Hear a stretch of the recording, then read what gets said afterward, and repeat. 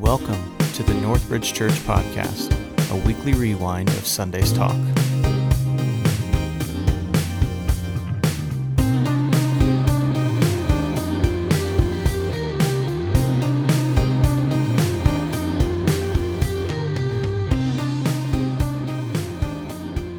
We're so glad you're here together. Funny thing here, and I'm looking like just the irony right down this path here. There are two Sarahs. So Sarah number one, Sarah and Lance. Don't all of a sudden freak out because I'm going to ask for Sarah to help me, but I'm looking at the Sarah above, beyond you. Okay, yep. And so Sarah Lawson, you're going to help me today. Okay, you're going to help me preach this sermon. Okay, so you need to just remember for me, because I'm going to ask you to help me with this quote, because this video, the lady says a mouthful of things that I will, frankly, in first hour just got lost in. I got lost in it. It was a disaster. It was a train wreck. So you're going to help me with this, okay? And when I ask you, hey, what did this lady say? Then you just share with me. And so you might want to be prepared. Okay, either take notes or just remember this. She said, I am not alone. He guides me. Okay, two things there. I'm not alone. He guides me. And then the simple truth is that real joy is found in Him. Okay, I'm not alone. He guides me. The simple truth is that the real joy is found in Him. Got it?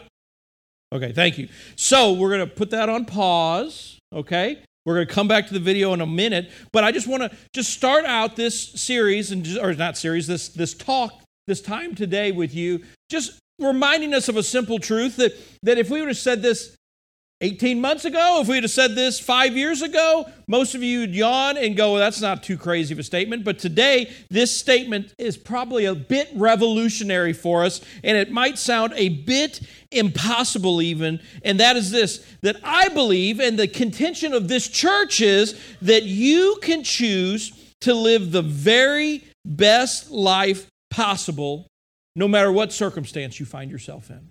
Now, again, say that 18 months ago, 2 years ago, 5 years ago, 10 years ago, that's a yawner, right? Today, there would be people that would probably immediately, your blood pressure rises a bit, your fists start clenching, and you want to say, Tony, you're a liar right now, because I don't believe that for a moment, because the circumstances I've been in the last 2 months, the circumstances I've been in the last 6 months, the circumstances I've been in the last 12 months, I cannot even imagine living the kind of life that I could dream of. I don't think that is possible whatsoever. So, we're not going to do this. We're not going to do this little experiment now. But just imagine if we created, a fun word that has been in our vocabulary the last few months has been pods. So let's just say we formed some pods of groupthink here and just divided people up and gave you a notepad and said, what would be the things that you would need in order to experience the very best life? What do you imagine if you were in a pod of like-minded people that you would be writing down on that pad? What are the things that you need to have the very best life? You see, in the video, if we just even use the video we saw, that could be a springboard for us, couldn't it? I mean, observe what was in and around that family in that video. You could argue a comfortable lifestyle, nice things in a nice home. A lot of us would say, if I had a nice home, if I had nice things filling up a nice home, then I'm going to live the kind of life that I want. Or perhaps you could be that lady that we saw, the lady we saw in the video. She could have been tempted to put all of her hope in a husband, in a family, right? And the fact that she has the right mate, she has the right amount of kids. Some of you would say, I need a lot of kids to have the kind of life that I could dream of. Those of you that have a lot of kids would say, if I had a few kids, then I would have the kind of life that I could dream of, right? That is another option. What we didn't see in the video, but what many of us might be thinking would be education. If I had another degree, if I had a terminal degree, if I had a different degree, if I went to college, if I went to a different kind of college, if I instead of going to college, I went to trade school. If I went to trade school, instead of going to trade school, if I went to college and got a different degree, then I would experience the kind of life that would give me the best chance to have the best life possible. You know, the reality is this: most of us, if we were to truly do that experiment, I was telling you that thought, and allow all of us to think about that, and we'd look at our lists. The reality is most of us would list things that we don't have currently, right? And we'd say we need these things to give us the kind of life that we could only dream of. We would either list those things that we do not have, or a second group is we would list those things that we cannot have, right? Why can I say that confidently, that most of us say that to have the kind of life that I believe would be a dream life, the only way to have that is to have things I don't have or can't have? Why is that a pretty safe bet to place? Well, it's because I understand human nature, right? I mean, that's human nature, isn't it? Human nature is always looking here and going, man, this grass isn't very green, but over on the other side, the grass is a lot greener, and it's a lot better over there. You experience that in your life. Know that you're not the first one to experience that. Know that you're not the only one to experience that. We saw this video here in which this woman could have very easily chosen to live her life in pursuit of a home and stuff, in pursuit of a husband, in pursuit of children.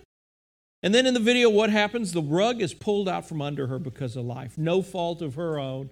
And she loses her child. A situation I never, ever, ever want to make light of. A situation I know many people in our community, many people in our family have struggled with over the years. And so I get the heartache here and the heart wrench. But we see that this woman, that despite the heartache, that even in the prospect of children, that was not what she was saying. This is what's going to give me life. But instead, what did she say? Sarah, help me out now. What was it that she was saying at the end of the video that was the clincher for us?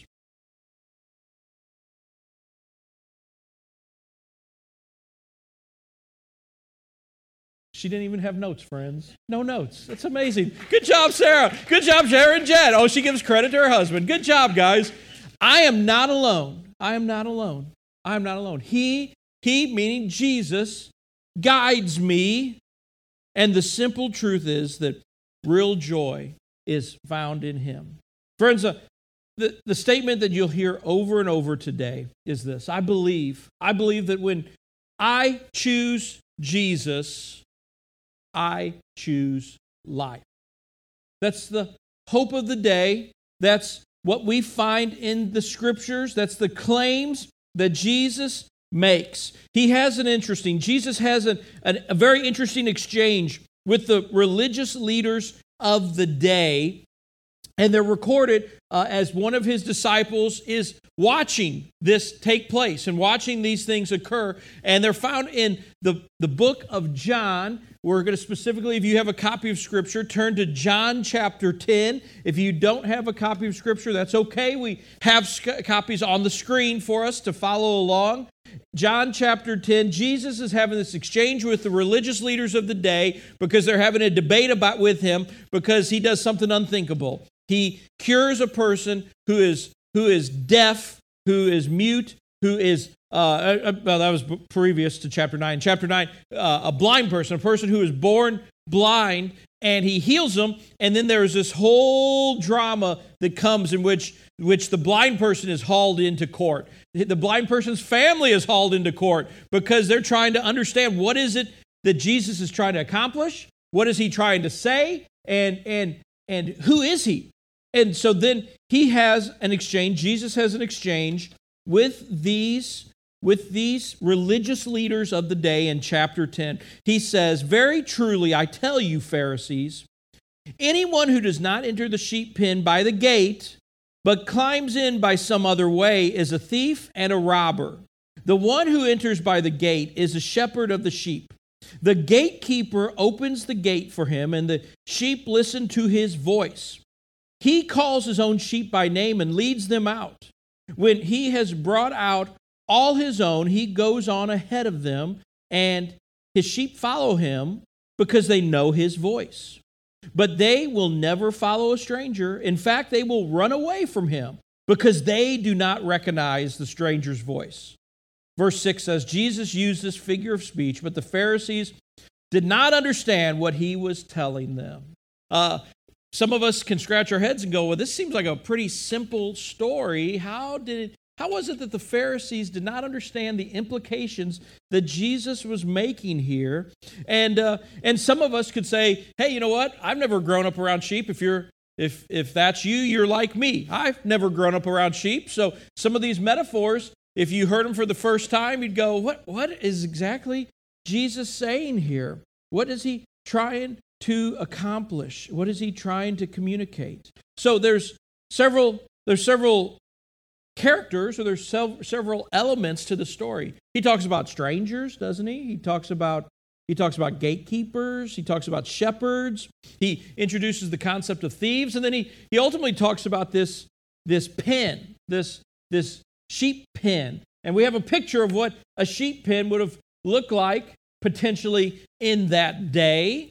You see, we have images, for those of us who are non-shepherds, I am being one of them, have this image of all 24 hours a day, sheep just roaming the hillsides, and you got these shepherds by fires. We've even seen it in movies, haven't we? Shepherds warming themselves by fires at night, and are just looking around, and they're looking over the moonlit landscape for their sheep. Well, that's not how that worked. At least that would not be how it worked for a responsible shepherd, for a company or a family that had sheep, more than one or two. What they would do is oftentimes, if they had the means, they would build a pen for themselves. If they did not have the means, they would contract that out. Much like how we have the cattle yards and contracts, today where we see where livestock go and are pinned up before they go to sale. There would be places where there were dozens of these types of pens all in a close area. And someone would contract, a shepherd would contract that at the end of the day, he would bring his sheep to a specific pen, and he would push the sheep through the gateway, and this pen would be usually made up of stone, piled high enough to keep wolves or predators from jumping over the walls. It would also be high enough so that thieves could not climb over the walls to take sheep out. That was very important. These sheep pens would only have one entry point. There was the gate. It was through the gate, and only the gate was the only way that sheep could walk in or walk out. And so you can see here this picture of a guy, a gatekeeper, who literally was just laying there. And oftentimes that's probably what really happened, was at nighttime, the shepherd would take his sheep, put them in a pen, pay a gatekeeper or a night watchman to keep account over those animals. What the night watchman would do is not walk amongst the sheep all night long to make sure they're safe, but the night watchman would just post himself across the gate so he could sleep and know that if a sheep tried to walk through the gate while he's asleep, he's going to wake up. If a wolf tries to come in while the shepherd's asleep, he's going to wake up. If a thief is coming to try to steal sheep, he's going to wake up. And so that's the common view of how shepherding was in this time period. And Jesus says in the midst of that, he says, look, you know what? I'm the gate. For your sheep, for you as sheep, to come and go, to come out into the pastures, to have the life that you want to have. I am the way. I'm the way that you're going to have that. Jesus also uses some very interesting metaphors here and some very interesting things that we start understanding why the original religious leaders were like, what are you trying to say here? Because Jesus says, look, you religious leaders, you came before me. You're not the way. You don't give the sheep the answers that they're looking for. But no, instead, you're a thief. Now, it'd be very easy for us especially if you've grown up in church and you've been steeped in New Testament theology and New Testament doctrine, New Testament understanding, that when you hear the word thief, and especially later on we're going to read about how the thief comes to steal, kill, and destroy, you immediately think, well, he's talking about the devil here. And honestly, no, he's not. No, he's not. He's not talking about Satan at this point. Jesus is saying that all of these Pharisees and these Sadducees, these religious leaders, they're the thieves. They're the thieves that speak with no authority in the lives of the sheep, but they come and they try to do what? They try to take. They take what is not theirs, and if they can't take it, they kill it. They destroy it. They want to crush anything if they can't take it for their own enrichment. Jesus is saying that about these Pharisees, and I get why the Pharisees are ticked off with them, why they don't like them. I mean, how would you like a guy who comes to you and says, you're a thief. You're a thief. And any kind of leadership that you think you don't have anything. You have no bona fides. You have no right to speak into people's lives because you are a liar. You're a thief. You want to hurt people. That's what Jesus was saying here. And he was saying, how can I say that? Because he says, because the sheep know my voice. They know my voice. They listen to me. This is my sheep pen. And you're not a part of it, is what he's declaring to the Pharisees. And he goes on and is teaching through this process.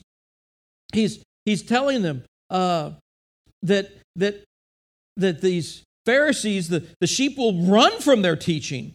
Why? Because the Pharisees are not a part of the fold. They're not a part of the ecosystem of the sheep pen, if you will. And so therefore they don't know him. The sheep don't know these Pharisees. They don't hear their voice and listen to it. Jesus continues on in verse 7. He says, therefore Jesus said it again. Very truly I tell you, I am the gate for the sheep. I am the gate for the sheep. So Jesus is breaking it down. Since the Pharisees didn't quite get his first message, he said, okay, let me help you understand this. The gate. I am that gate. I am that gate. And this is such a good reminder for us. There's a picture of another gate. Cliff, go ahead if you have that. Throw that up there for me. I'm jumping ahead. I apologize, Cliff. But here's another image of a sheep pen that existed probably about the time period of Jesus' day. And you see that narrow gate in which the sheep were all expected to go through. Notice it's narrow enough here that the shepherd could actually literally won't be overwhelmed with a bunch of sheep flocking towards him and getting out, but just one at a time. Only one at a time can come through. It gives the shepherd the ability to count how many sheep. He would count how many sheep went in at the evening, and when he got up in the morning to bring the sheep out to the pasture land, count how many come out. Make sure they're the same amount here. And Jesus is saying, look, the way that you're entering into life, the way that you're doing life, you have many choices. There's many ways you can take. But he's saying, I am the only one. I am the gate. He continues on verse 8. All who've come before me are thieves and robbers, but the sheep have not listened to them. Why? Verse 9, because I am the gate. Whoever enters through me will be saved. They will come in and go out and find pasture. You see what Jesus is doing is he's creating this image. He's basically saying, in life, there is the kingdom of God. In life, there is a group of people who choose to do life with a different understanding, with a different construct to what life should be like. And those people, the kingdom of God, there's only one way in, there's only one way out, and Jesus is saying, it's me. It's me. I am the gate. You see, that immediately raises suspicion to the average American, doesn't it? Because we like to believe that there are many gates. There are many paths for us to take that all of them are equal, and all of them can lead you to happiness, and all of them can lead you to security, and all of them can lead you to contentment, and all of them can lead you to peace. But Jesus is standing in stark contrast to our American thinking of many paths to get you to the same place in life. Jesus is saying, I am exclusive. I am the only gate. I am the only way to get you in the direction that you want to be, to get you for you to go and travel in the kind of life that you hope to attain. Verse 9, I am the gate. Whoever enters through me will be saved. They will come in and go out and find pasture. Now, again, as an American, as a person living in modern day time, right there when I read that passage, I immediately think, I just have this image of these sheep coming in and out as they choose, as they please. They go out in the daytime on their own, and then they come back in on their own, and they find pasture on their own. Understand that when Jesus said that, that is not what anyone was thinking. No one had that visual in their minds because they knew that sheep were dumb animals.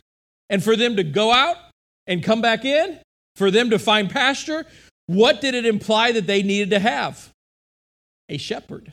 There was always a shepherd with them, taking them in, taking them out. That little narrow gate, the only way a sheep would get out of that is if a shepherd was there ready to receive them. The only way they would go into the gate is if there was a shepherd there sending them into that gate. This passage here, in verse 8, all who come before me are thieves and robbers, but the sheep have not listened to them. I am the gate. Whoever enters in me will be saved. They will come in and go out and find pasture. There's an implication that there is this shepherd that will be leading the sheep all along. A good shepherd, Jesus would say. Verse 10, Jesus continues on. The thief comes only to steal and kill and destroy. And again, for us, we hear that, and 1 Peter talks about how the devil is like a lion looking who he can devour, and we get these images of stealing, killing, and destroying. And so we very quickly combine the two here. Understand, Jesus isn't just talking about just the devil. Now, yeah, we could say the enemy, the Satan, fits this category, but Jesus was talking about a very broad category of thieves. He was saying that a thief was anyone that would come and try to speak into your life, was anyone that would come and try to give you instruction, anyone that would come and try to give you analysis or give you direction for life. And at the end of the day, when you embrace that instruction, when you embrace that teaching, when you embrace that philosophy, you find that it steals something from you. You find that it kills something within you. You find that it destroys your life. Jesus says, hey, that's not a shepherd. That's not a shepherd. That's a thief. That's a thief. You know what we do to thieves around here? Jesus saying, you know what we do to thieves? He lived in a culture. What happened to thieves? Thieves didn't make it long in Jesus' culture. Thieves were the lowest of the low, right?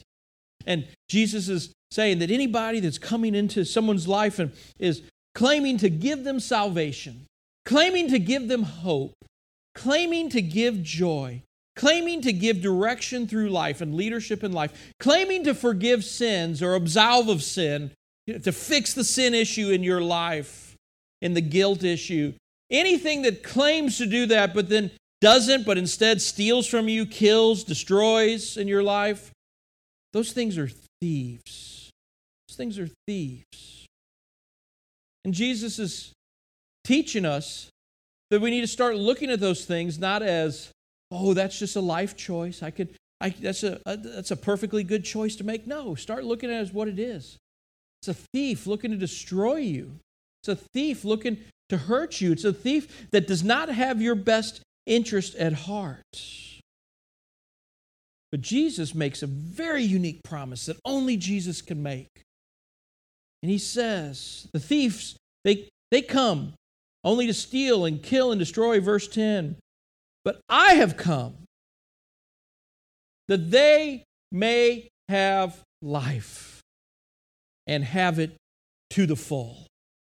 I could just imagine the image of Jesus standing in the colonnade as he's describing and discussing with these religious leaders, these very powerful men all around him as they have the trappings of success. They have the trappings of wealth. They have the trappings of power, and they've been used to being able to dictate all of society and tell all the people around them what to do. Yes, they viewed everyone around them as sheep as well, and they viewed that they had the authority to look at these people as sheep and direct them, just like you would direct a sheep in a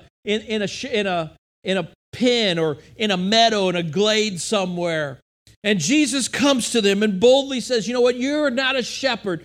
Your philosophy, your ways of life, you're a thief because you're stealing and you're killing and you're destroying. I am the only one that can give life. And when I give it, I will give it in an abundant way. I will give it so that it is full and meaningful to the people who come to me. Only Jesus made that kind of claim. And let me tell you, in this specific context, Jesus was looking at the religious leaders. He was looking at a false and hollow and empty religious system that left people needing more, left people broken, left people contrite, and they were impossible. It was impossible for them to live up to the standards that the Pharisees were setting for them. And even those very standards that the Pharisees were setting, they weren't even living up to themselves. But let me tell you, Jesus spoke in such a, not just in that context, but we come to this text in this context today that we're in. And I understand that many people in our world, we're not necessarily, we're not looking at other religious leaders as ways or philosophies as ways to get the kind of life that Jesus is speaking about to have a life and to have one that's full. Many of us, we look to things, don't we?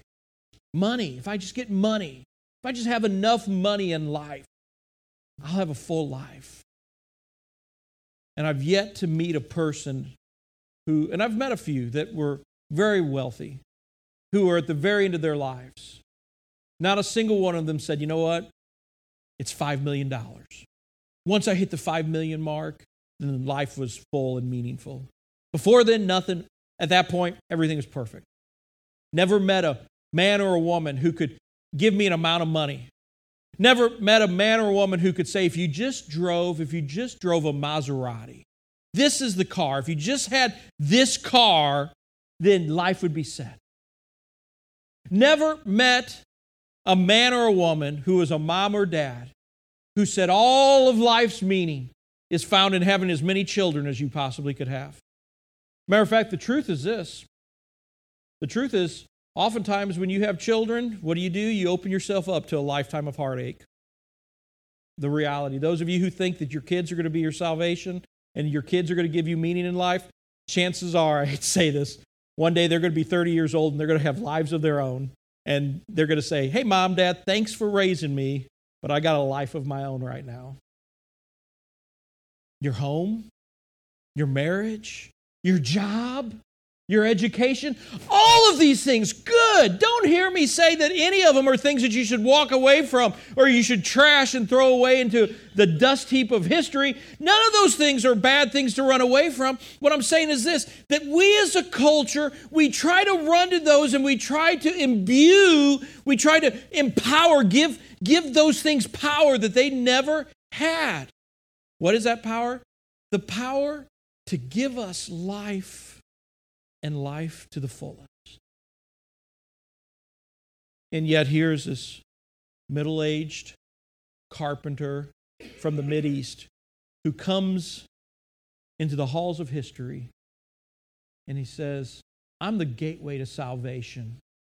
I'm the gateway to give you a life that is full and meaningful. If you come through me, if you come to me and call upon me, I will give you meaning. I will give you hope. Why can Jesus say that? Because the testimony of Jesus, the testimony of every person that experienced Jesus in His Word, the testimony of 2,000 years of Christian history is this. If you choose Jesus, you will choose life. You will choose life. Jesus is the gate. If we continue on, if we had time, We don't have time, so we won't do this, but go into verse 11, go through 18. Jesus changes the metaphor just a little bit. Not only is he the gate, he also declares he's the good shepherd. He is that shepherd that leads the sheep in and out, that provides a safe place for the shepherd to eat, a safe place for the shepherd to drink, a safe place for the shepherd or for the sheep to rest, a safe place for them to grow and continue to live their lives. He's saying, hey, I'm not only just the gate, I'm also the good shepherd. I'm the one who guides. We read in the first part of chapter 10 where Jesus said, hey, you guys, you would talk to the sheep, but the sheep didn't recognize your voice. They ran from you, but the sheep hear my voice. They recognize me. I realize two things here today for us as we look at how to have the kind of life that Jesus promised to give his people. There's two things here that are key to experience that. First of all is to treat Jesus as the gate. Has there ever been a time in your life in which you said yes to King Jesus in your life? You said, Jesus, I trust you to be who you say you are. I trust that you can forgive sin, and I ask for you to forgive my sin. I trust that you have the wisdom to lead us in all types of life and all times in our life, and so I'm looking to you for leadership in my life. Have you ever approached Jesus as he was the gate for you to experience that, and you called upon him and asked him to come into your life and to forgive you of sin and to change you from the inside out and to lead you for in the here and now and in the future to come? And then the second part that Jesus shares with us here, in order for us to experience the kind of life he is promising, we need to what? We need to hear the shepherd's voice. We need to hear the shepherd's voice. I recognize that most of us, at least if you're like me, a lot of times I'm sitting there going, God, do I have the capability? Do I have the capability to hear your voice when you're speaking? Or do I misconstrue it for other people's voices? Do I misconstrue it for my own conscience, or for my, just the fact that I ate food a little too late at night and I'm hearing something totally that's not of you at all? That's a understandable concern to have. I've learned that listening to Jesus' voice has a lot to do with quiet, and not being on the run nonstop, soaking up information and hearing and loud and movement and activity. But it's time just being still and being around Jesus in his word. At some point today, if it's not on your phone now, it will be today. If you have the Northbridge app, I put out a push notification to go out, in which when you look at that notification, it'll just ask you a simple question. It'll say, it'll ask you, do you need some help? Do you need help hearing and understanding the whispers of God's voice? And if that's you, if you're saying, you know what, that's a concern I have in my life. That's an area that maybe I struggle a little bit with. I would invite you, there's a button at the top of that message that you just push that button, and what it'll do is it'll take you to an email to me, in which all you have to do is email and say, hey, I'd like some information about what does it mean to be able to hear the shepherd's voice. And what I'm going to do is I'll have some information to give you. I have a study for you that will just help you get in front of Jesus' words, his actions, the things he did when he walked this earth.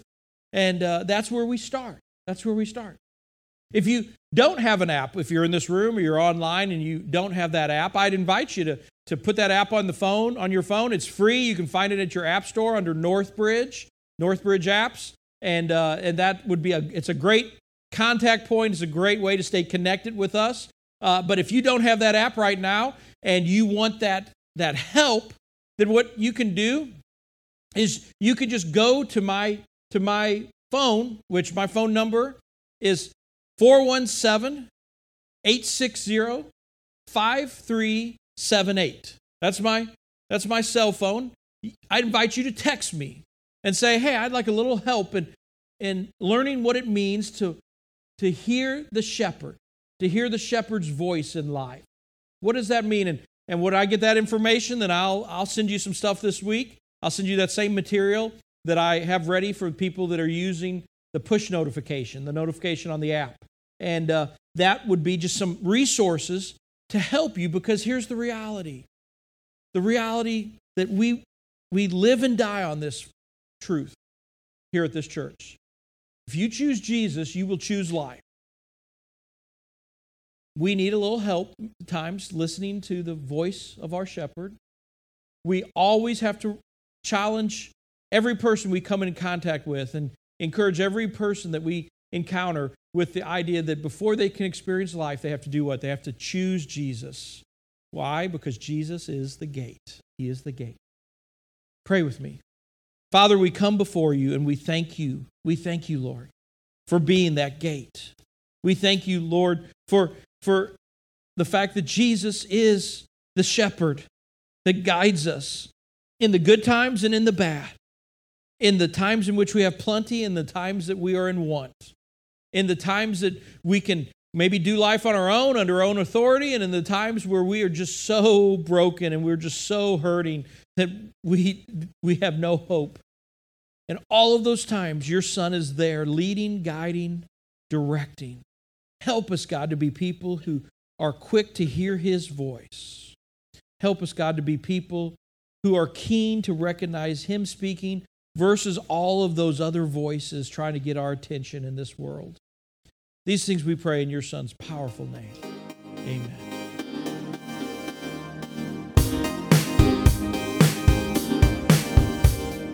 Thank you for listening to the Northbridge Church podcast. If you'd like more information about Northbridge Church, you can find us online at mynorthbridge.org.